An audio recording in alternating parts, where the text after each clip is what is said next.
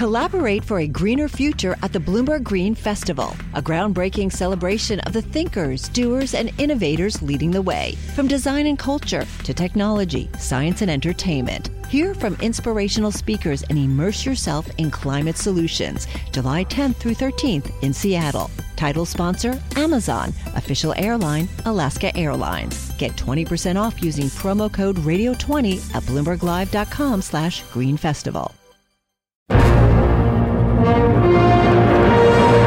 We can see that illuminated sign that marks the end of the journey. This vaccine will help us to get past this pandemic once and for all. We need people to have faith that this vaccine is safe and that they should take it. The thing that's going to stop us from seeing the end of this pandemic are people going, oh, I'm not so sure. Hello, you're listening to Bloomberg Westminster, your daily guide to British politics. I'm Sebastian Salek. Very good afternoon. I'm Roger Hearing. Now we begin with a terrible number. The UK is now the first country in Europe with over 100,000 COVID deaths. Fatalities already 5 times the level that the UK's chief scientific advisor had said would be a good outcome for Britain back at the start of the pandemic. Well, speaking in Downing Street last night, Boris Johnson said he was deeply sorry for every life lost and vowed to work with greater resolve to beat the virus. I'm sorry to have to tell you that today the number of deaths recorded from COVID in the UK has surpassed 100,000. And it's hard to compute the sorrow contained in that grim statistic. The years of life lost, the family gatherings not attended, and for so many relatives, the missed chance even to say goodbye. And then Labour's leader Keir Starmer has described the figure as a national tragedy, arguing that ministers were too slow to impose lockdowns, providing protective equipment and testing. That number of 100,000 is twice the number we lost in the Blitz, and it's the size of small towns across the United Kingdom, Bath or Stevenage. And then speaking this morning, the Housing Secretary, Robert Jenrick, has said ministers tried to take the right decisions at the time, but there are no doubt things could have been done better. Well, let's now talk to Chris Hazzard, who's Sinn Féin MP for South Down in Northern Ireland. Chris, thanks for being with us on the programme. Now, the 100,000 figure for the UK is obviously horrific. The current death toll in Northern Ireland, I believe, stands at 1,763, dramatically less, obviously much smaller population, but 1 in 1,000, where in UK as a whole it's 1.5. Now, that suggests Northern Ireland, in terms of protecting lives, is getting it right, doesn't it? Well, I think the first thing we have to say, obviously, these very difficult times, the thoughts obviously are with those people who have lost loved ones time in this year. I do believe that the vast majority of people in government, no matter where they are, do try their best to be able to do what they are. But I think there's no doubting that the legacy of austerity Britain, unfortunately, has seen us, across these islands, and because austerity bit very hard also in the south of Ireland from the previous government, and it has left health systems very vulnerable to a pandemic like this. We know that the Western world has taken its eye off the ball when it comes to preparing for the likes of a pandemic. We see that also in the United States of America. So it's been very challenging for ministers for health. It's been very challenging for our health agencies on the ground who are dealing with this. And for communities as well, we have to remember that people by and large have been locked down or have been living under restrictions now for the best part of the year. It's been very, very challenging. There's going to be huge schism in society when we move forward, huge scarring when we move forward. There's no doubt a reservoir of mental health issues. We know that domestic violence has been on the rise. And there are young people obviously living very, very different lives as to what they would have been ordinarily in school and playing with friends and all the rest of it. So, there's lots of work to do now moving forward to ensure that we can build the type of society that is much more resilient, not just, of course, to pandemics, but the huge challenge of climate change that's coming around the corner at us as well, and needing to do the right thing on there. Yeah, a lot to think about, Chris. The one thing that seems like the salvation is the vaccine rollout. So far, though, you'd agree it's been pretty impressive from the UK? Well, I think the vaccine rollout has been fairly good. I think there's no doubt about that. I think the disparities with some other areas flags up again. The limitations of privatised healthcare. When you look at societies across the world that have been good at rolling this out, it certainly suggests that those who have very devolved health systems, those who have very good data collection practices and services, such as the NHS would have, are able to be able to reach out into community and to do this much quicker. But it also flags up, obviously, the need to protect such a service and to invest and enhance such a service going forward. We know one of the big worries, of course, with any future trade agreement with the United States, and we know with even trade agreements with Canada, for example, it opens up this public asset to private interests. And again, if you look across the world where some areas are failing to deliver this, it's the role of the private interest that is stymieing that ability to do so. Chris, one of the things this has shown up is or put pressure on, really, I suppose, is the devolved governments within the UK in terms of so much of the policing of it, of the imposition, perhaps, of lockdowns, but also, to some extent, the role of the vaccine, the mobilising of the health service. That's all come down to a lot of policies, for example, at Stormont. Do you think the Stormont administration has done it well overall? Well, I think it's been hugely challenging. There's no doubt about that. As challenging as it is for a one-party government to be able to deal with this effectively, you can imagine the difficulties in a five-party coalition. There have been different calls or different approaches from different parties at all different times. So the executive have had to wade their way through that. They've had to try to find consensus. I think it's been regrettable at times that the likes of the DUP, for example, have been far too pro-business and have put the interests of the economy ahead of the interests of public health. They actually used a veto, which was designed originally with the Good Friday Agreement to protect minority rights, to prevent public health advice being implemented. So there's certainly been bumps in the road in dealing with this. However, I think on the whole, they've managed to plot a course that has prioritised public health. And I think on the whole, they are certainly getting to a position with the rollout of the vaccine now that we can start to see some light at the end of the road later this year. Yeah, but then we're still seeing breaches in the rules from public figures. I mean, I believe there's a funeral of a veteran Republican in Derry on Monday, several Sinn Féin councillors there, and the police saying that seemed to breach COVID regulations. So we're still having issues getting things right. Well, I think public compliance with restrictions has been an issue right across the piece, not just here in Ireland, but across everywhere. You're right, there was a funeral this week. However, I don't think it's fair to suggest that there was Sinn Féin reps at that funeral. I think what has been said was that there was a Sinn Féin councillor was observing the funeral from the roadside. So, look, that's an issue for the police. We need people, obviously, to adhere to social distancing rules and the guidelines that's there to ensure that we don't get the type of community transmission that we've seen before, and that we start to bring these numbers down. Again, I think if we look at the numbers across the piece and across the islands in the last coming down, but we must not get complacent. We must now maintain our adherence to these rules and ensure that the people working at the front line when it comes to health, the people working at the front line when it comes to retail and everything else, are being protected as much as possible, and that we allow the vaccine to be able to be rolled out, and as I say, till we get back to some type of normality some stage later this year. Now, of course, it isn't the only problem, the only challenge really at the moment, certainly in Northern Ireland.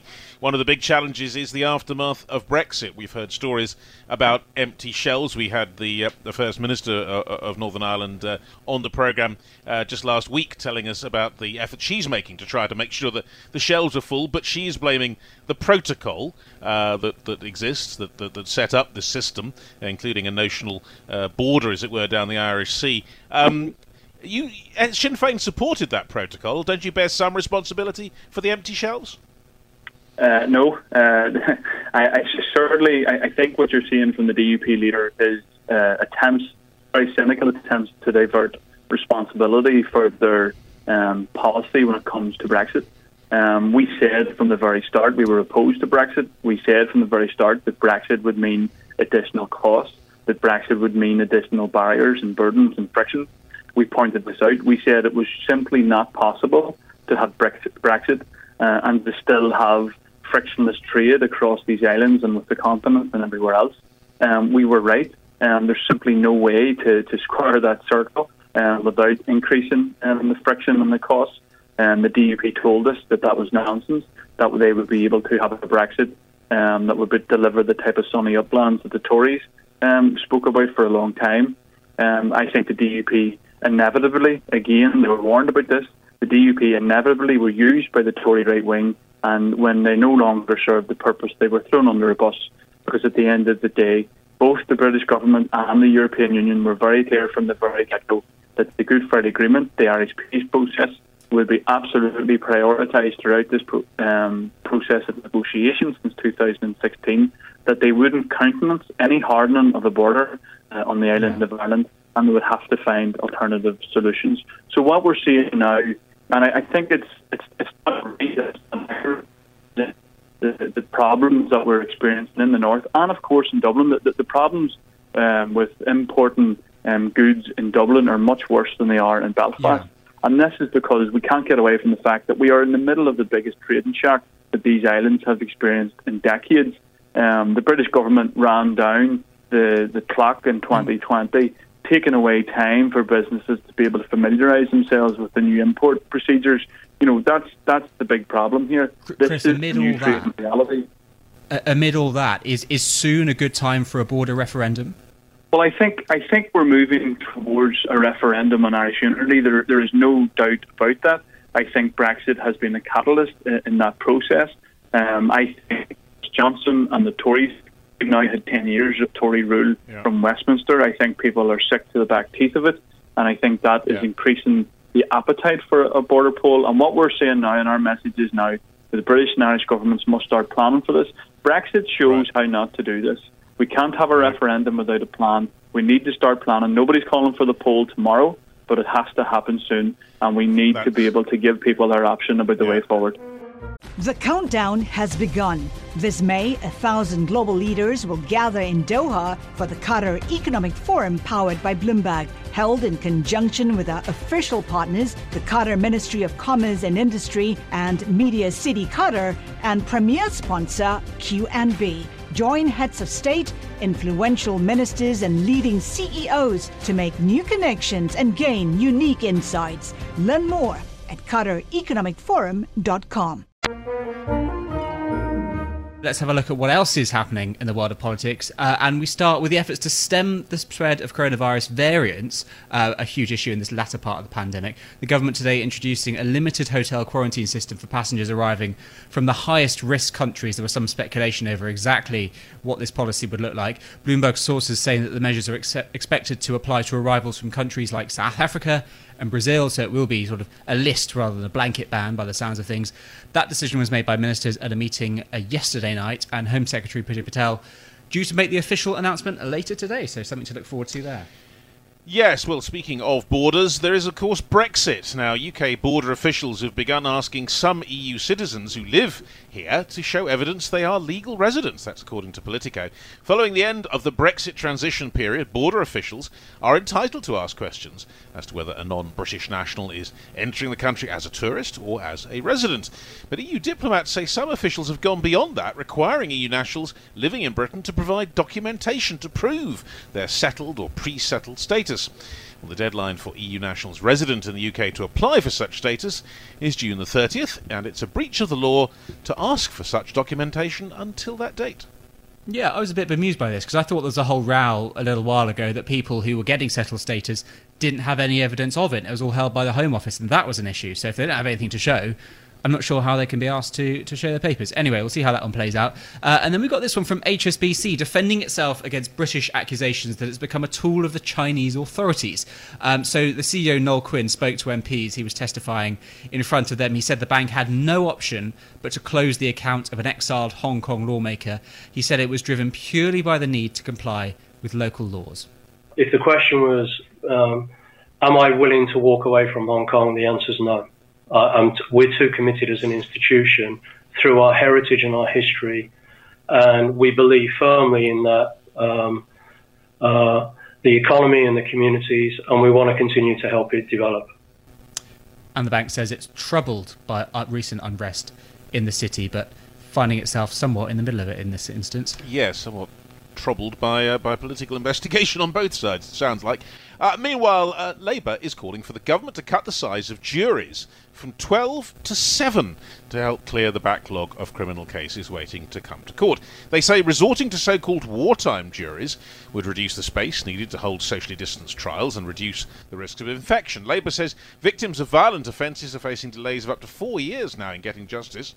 These measures would echo those used during the Second World War when numbers of jurors were reduced, except for murder and treason trials.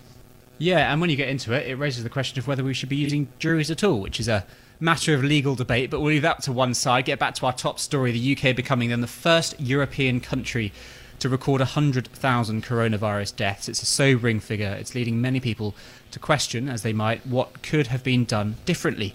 So joining us now is Bloomberg opinion columnist Therese Raphael. Therese, I was drawn by a piece in The Atlantic that argued that a successful vaccine rollout at this point can turn the narrative around for the government, leave a more positive, lasting memory of this crisis. Do you agree with that assessment, or are we now permanently scarred politically by what's happened so far? Yeah, I mean, that is a sort of question of whether it's politically survivable for Boris Johnson. We've seen the hashtag Resign Johnson trending this morning. That was inevitable after that, grim milestone was reached. But the argument is that, memories will be short-lived as the vaccination rollout, which has been extraordinarily successful so far, takes hold. We'll, end up with one of the best vaccination programs or fastest vaccination programs anywhere in the world, and people will, if not begin to forget the pain and the sorrow of this past year and all of the mistakes that have been made, because, in the end, we're wired for optimism bias. We like to see the good, and, no country has really been covered in glory in this thing. And, I think that there's probably a lot to that, and nobody can really discount Boris Johnson's ability to sort of turn things around, to survive, to change the narrative. He's, done that many times in his career. I think there's a more interesting question, though, and that is, how do you explain the string of failures that has produced one of the highest death rates per capita in the world, and yet also the vaccination success? I mean, how do we get it both so wrong and so right? I think that's the key question when we talk about rebuilding Britain, because, we could talk endlessly about the kind of political horse race, but in terms of how does this country rebound from so devastating a pandemic, and, obviously devastating not just in terms of the number of deaths, but in the social impact, in the widening inequalities, in the economic impact, then you really need to harness the lessons from the vaccination success. So I think that's, that will be the key question for me, is can the government replicate that? In science, we talk about reproducibility as being the gold standard of, any experiment, and that's the real question. Can they reproduce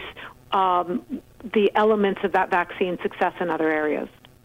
And the problem is, at the same time, the government's tangling with this, also with the backbenchers, their own backbenchers, not really very keen on a lot of what they're doing and pushing, if anything, in the opposite direction. I mean, is there a risk there of the Conservatives themselves becoming, politically toxic on both sides? Well, yeah, I mean, I think that's the sort of key point here. And again, if we look at what's made the vaccination program so successful, the vaccine task force led by Kate Bingham was very independent. It reported directly to the Prime Minister. It had a clear objective, and it was sort of insulated from these kinds of political wranglings, and therefore was able to take, some pretty risky but calculated decisions. Whereas when it comes to the lockdowns, we've just seen it endlessly wrapped up in these sort of political questions about, what are the costs and the pressure on Boris Johnson to justify his decisions, the pressure on him to lift lockdown restrictions earlier than the scientific advisors were telling him. So, that's one reason, I think, in a nutshell, why we are where we are today. And you don't really see any signs that that's going to change. In fact, it may actually get worse, because the faster these vaccines get rolled out, the more the pressure on Johnson will be to just end the lockdown restrictions restrictions potentially prematurely. And obviously, we don't know whether other variants of the virus are going to affect the vaccines or affect the vaccination rollout. So that's an area of uncertainty that he'll have to keep in mind. And then what about Labour here? I mean, we played a bit of Starmer at the top of the show, referring to this situation as a national tragedy. The danger, of course, though, is that if he goes too far, he's going to be seen as politicising the pandemic, and that is not something that he wants to be. Yeah, it's a horrible position for the leader of the opposition to be in because, his job is to oppose and hold the government's feet to the fire. And yet, it is a national crisis and people will expect him also to either put forward, solutions or to try to find ways to be constructive. And I'm not sure that a lot of his criticism is really cutting through to the public. He risks sounding just sort of repetitive, and Boris Johnson calls him Captain Hindsight. And the reason that that sort of resonates is because quite often you hear the leader of the opposition saying that policies were wrong after the fact. Sometimes he has advocated for changes earlier on, but I'm not sure how much the public really has kept that score. So I think Starmer's not wrong, but whether he can garner more followers for Labour with that approach, that's sort of doubtful. And talking of dilemmas, I mean, there's a rather interesting term, which, as you probably know, called the prisoner's dilemma. And we're visiting that in a way in the whole issue of vaccine nationalism at the moment. We know there's a lot of problems with states competing as to who gets it, who gets them early, who gets the largest amount. Big row, of course, between AstraZeneca and the EU at the moment. But your colleague Lionel Laurent makes that point that perhaps it is states refusing to compromise even when it's in their best interests. Yes, exactly. So we know that this pandemic, by very definition, is global, which makes states dependent on each other. At least if we plan to keep trading and traveling to each other's countries. That on one level makes it absurd that you could have a situation where countries refuse to share vaccines or are fighting with each other over supply. On the other hand, it's perfectly rational for governments to want to secure the supply for their own citizens first. And what we've seen in the last few days is a lot of recriminations from the EU. They don't understand why, the Oxford AstraZeneca vaccine could be supplied to the UK, 100% of the contracted doses apparently, but only sort of 40% to the EU. So there's a lot of accusations being flung around and dissatisfaction. And as my colleague Lionel notes, the way through this is going to be more cooperation and also obviously beefing up supplies. And if the upside of all this protectionism is to show how interdependent we all are in a health emergency, then that might have a positive impact overall. But I think it's one reason the UK government has been so reluctant to give us any details about how much supply is in the system. There's a lot of secrecy surrounding that, partly because precisely this danger that they will be accused of hoarding and not sharing. Bloomberg Westminster. Listen weekdays at noon on DAB Digital Radio in London. The countdown has begun. From May 14th to 16th, 1,000 global leaders will gather in Doha for the Qatar Economic Forum powered by Bloomberg. Join heads of state, influential ministers, and leading CEOs to make new connections, gain unique insights, and uncover valuable opportunities in one of the world's most rapidly rising regions. Request your invite for this exclusive event at QatarEconomicForum.com.